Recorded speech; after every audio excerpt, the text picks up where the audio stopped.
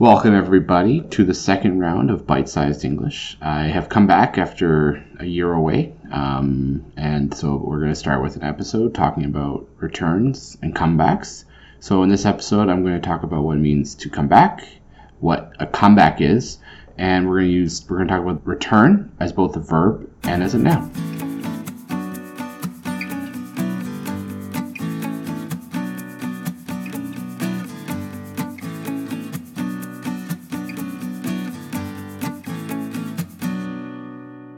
So this episode, like I said, is going to cover just the word return and the phrase comeback.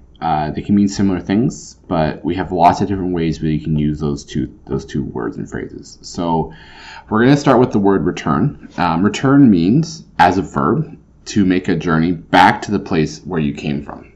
So there is an idea of movement to a new place, and then there's an idea of going back to the place where you started. So there's a point where you're at point A, then you go to point B, and then back to point A again.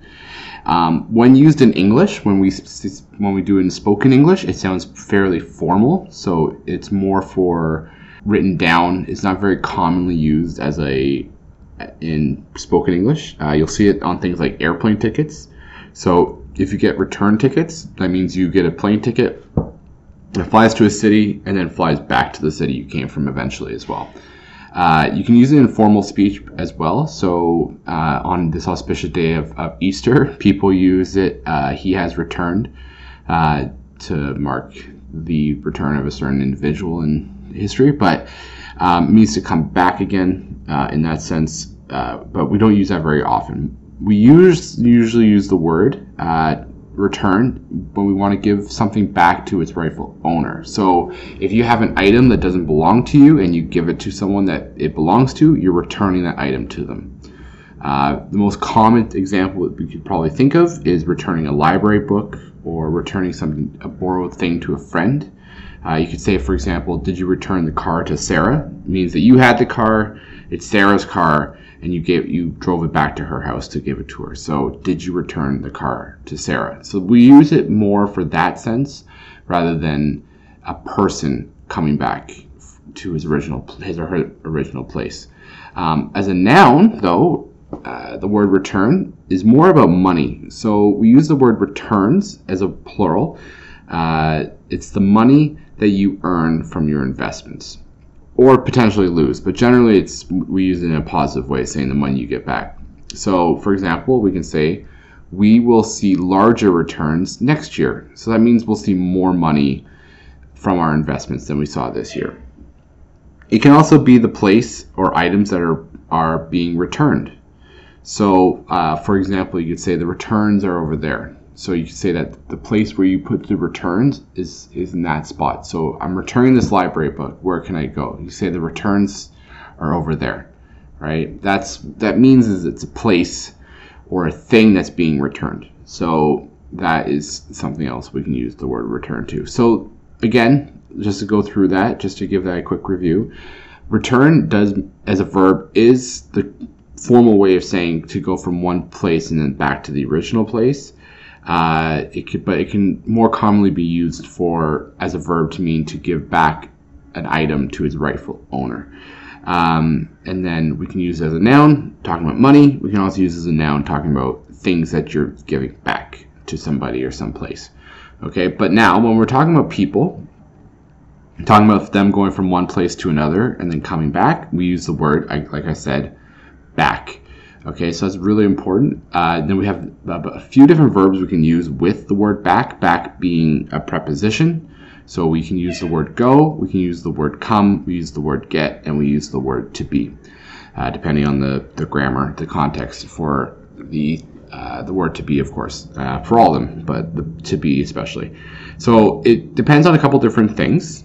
It's important where the location of the conversation is happening, or it depends on the timing of the conversation, when we have that conversation. So there's kind of two important things there that can change which verb we're going to use in the sentence.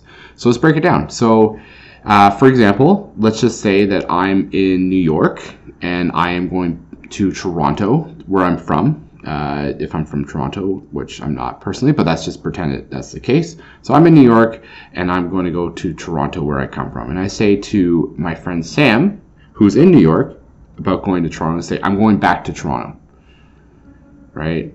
So I'm going back to Toronto. I'm going to use the word go because I'm in New York, and I'm leaving New York. So I need to use the word go because I'm leaving New York. I'm leaving the place. When I call Peter on the phone, I can call him and say, hey, Peter, I'm coming back on Saturday. So I can use the word coming because he's in Toronto. So he sees me as coming. He sees me going in his direction, not leaving his direction. You can also say, I'll be back on Saturday, or I get back on Saturday. These three different ways of saying it are a little bit, they have a slightly different meaning, because you use the word I'm coming back on Saturday. It's a little bit more of a formal way of saying it. It's a little bit more, it's more about the action of coming back. I would use the word get, so I'm getting back on Saturday. I get back on Saturday means it's about the time. I'm trying to show when I'm coming back. That's the important thing. So, for example, in a situation, Peter knows I'm coming to Toronto. He just doesn't know when. So I say I get back on Saturday. So he can know, oh, then that's the time that Matt's in Toronto. Again, emphasizing the time. I'll be back on Saturday is a similar kind of thing. Means that's when I'll be back. Again, it's not showing the action, more the time of the situation. So we're going to go through a couple new examples, some different examples, talking about some of the things some of these points I just made. So if I call a friend, I say to him, hey, Peter, I told you already, I'll be back on the 3rd. So I call my friend Peter and I say, I told you already, I'll be back by the 3rd. Not, I'm coming back by the 3rd. Okay, so we have to be careful here. So the correct way of saying it is, I'll be back by the 3rd. The incorrect way of saying it is saying, I'm coming back by the 3rd. And the reason why I'm using the word by the 3rd, the word by here, is to show that I probably need to be in Toronto no later than the 3rd because something important is happening on the 3rd. So that means I'll be there on the 1st or the 2nd. I don't know, but it means I'll definitely be there before the 3rd of whatever month. But we don't use the word, we don't say coming back by the 3rd. It sounds a little strange. We'll use the word be back. And the reason is because that's an expectation. The reason we say the word I'll be means that I'll be in the place I need to be on that day. Okay. For example, we can show sometime in the past. You can say he came back last week. So we use that time to show past. We can use the word got as well. So he got back last week. Both are fine. It's just giving new information to a person that didn't know that he was back. So we can use that as a past tense as well. We can also use the word come back for a couple different other ways. So when we put the stress on the first syllable, that's a comeback. It's a noun at this point. And a comeback can be two different things. Number one, a comeback can be when a team is losing a game in a sport. So, for example, in a basketball game or a soccer game or a hockey game, if they're losing the game and then they eventually get more points and win the game. So they come from behind. Let's say it's Team A and Team B. Team A has 1 point, Team B has 3 points, but then Team A scores 3 more points and they get to 4, and that's called a comeback. They were behind and now they won the game. So we call that a comeback.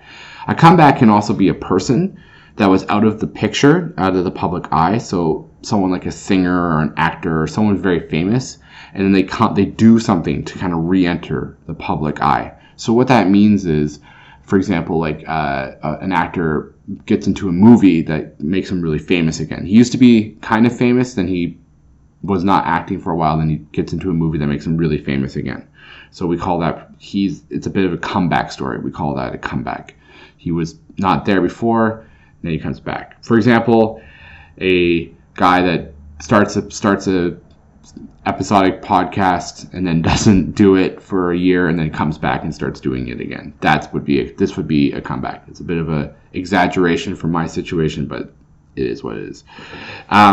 So that's it for returns and comebacks. Lots of information to digest in this episode, in this lesson. We're going to have a little bit of homework. So what I want you to do is I want you to write a sentence explaining these 3 examples. I'm going to give you 3 situations, and I want you to write a sentence using the word return or comeback, something along those lines. It doesn't have to be the word comeback. It could be go back, get back, or be back as well. Okay, so the first example is Xiao Li calls her parents in Shenyang, calling to talk about her plans to visit for the Spring Festival. So Xiao Li is not in Shenyang. She's going to go to Shenyang for Spring Festival, her hometown. So what does she say to her parents? In English, obviously, probably would be speaking Chinese, but let's just pretend they're all speaking English for some reason. Okay, the second example we're going to work with is Julian is asking his son Francis when he is going to return home. So he's calling his son Francis. Could be at school, he could be in a party, he could be somewhere else that's not home. He's calling to see when he's returning home. What sentence could he use for that? What would be the verbs for that? And finally, Martin tells Lisa that 6 is the latest time he returns home. So this sentence, we should be using the word by somewhere in the sentence, the preposition by, to show the time. So again, 6 o'clock is the latest time he returns home.